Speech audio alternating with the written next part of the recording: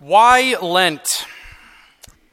It's a fair question, I think, to ask, as we wonder why we're depriving ourselves of various things over the next month and a half or so. At the onset each year, of course, we often ask, why no meat? Why no X, Y, or Z? Why do we need to do this? Why does the church ask us to embark on this season? For a number of reasons, I would say. The church in her wisdom knows the human condition. She has 2,000 plus years of experience. She knows that we are good and created good, but she also knows that we are afflicted with weakness and afflicted with temptation. And we need this season, I would say, primarily for two reasons. The first reason is preparation. Any of our kids who have gone to Catechesis of the Good Shepherd know that purple is a color of preparation, whether it's for Advent or for Lent.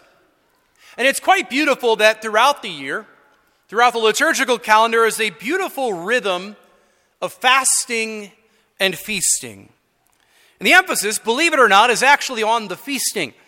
While there might be 40 days of Lent, there are 50 days of Easter. And we fast and deprive ourselves of various things in order to prepare for the great liturgical feast. If we always fast, we can never feast, and vice versa. And only those, I would argue, who know how to fast properly can truly enjoy the feast properly as well.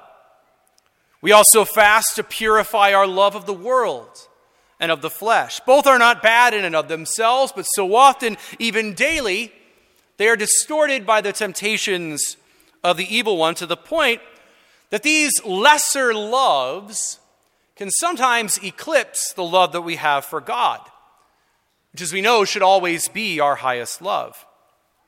And there's even a deeper dimension, I think, to denying ourselves various things. Because when we are physically hungry, we call to mind that we have a greater spiritual hunger that can only be satisfied by God himself. And as St. Ambrose once said, the mystic feast is prepared for by fasting. What we are preparing for, brothers and sisters, in a little over 40 days' time is the central mystery of our faith. It's the greatest thing that we could ever celebrate, the death and resurrection of Jesus. And so we should want to be prepared and receptive to that feast as much as possible. And we put preparation and effort into so many things in our lives, often way out of proportion to the preparation that we should put into our Catholic faith. As one example, I do a lot of marriage prep for a lot of couples who, I can tell, put a lot of time and energy into planning even the most minute details of their wedding. Things that they won't even care about 2 weeks after their wedding itself.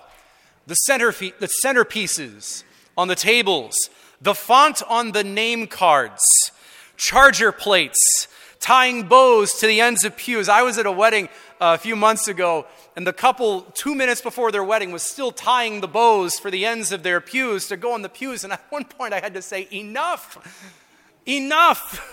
I've seen it all. We can't imagine doing the minimum to prepare for something so important as a wedding day. And yet, I think in Lent, we often can't wait to do the minimum for our Lord. We don't strive for generosity, but I think there's a spirit often in us during Lent to do the minimum. I can't tell you how many times people ask me, Father, does Sunday count? Does the Impossible Whopper count as meat? I don't know and I don't care. Because in the reality, the question itself goes totally against the spirit of this holy season. Lent is a call for us to be generous to God, to go well beyond the norm, to not be afraid to do a deep dive, to, dare I say, be ambitious in our practice. Maybe the second reason for why we have Lent is because it is a great expression of our love for God. In our gospel that we just heard, we hear that the Spirit drove Jesus into the desert for fasting for 40 days. It's a rather intriguing line. It explains Jesus' motivation, his why for going out into the desert and fasting and depriving himself of many things that make life good and beautiful. It was the Spirit that drove him out there.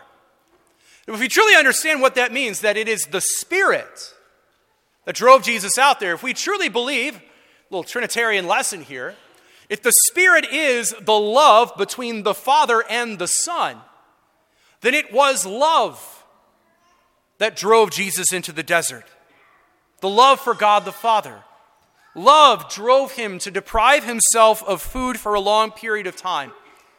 Not a sense of obligation, not feeling like he owed anything to the Father. No, it was done out of love. That was what drove him.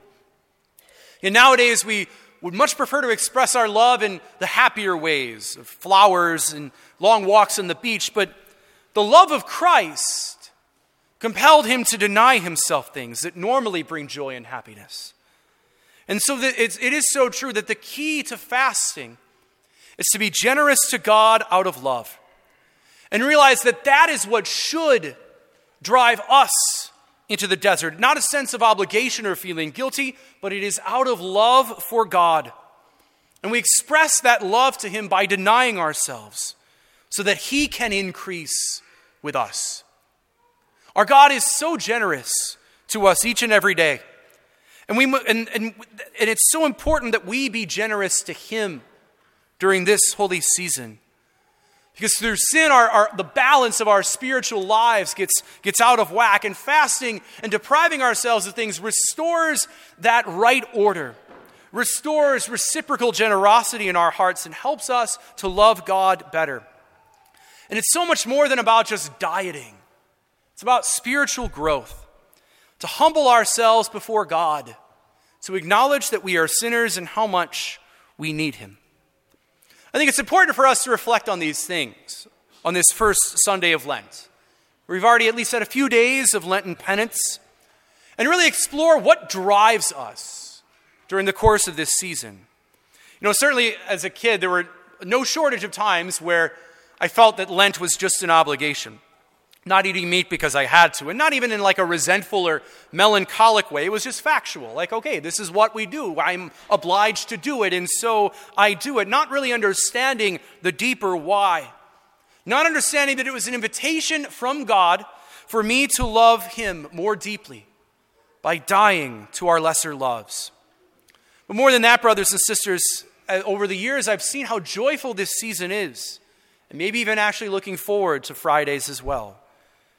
Brothers and sisters, Lent is a season of opportunity, a great opportunity to prepare for the Paschal mysteries, but also to be led by the Holy Spirit into deeper love with the God who loves us. So let us see in this wonderful and holy season a graced time and enter into the desert with Jesus.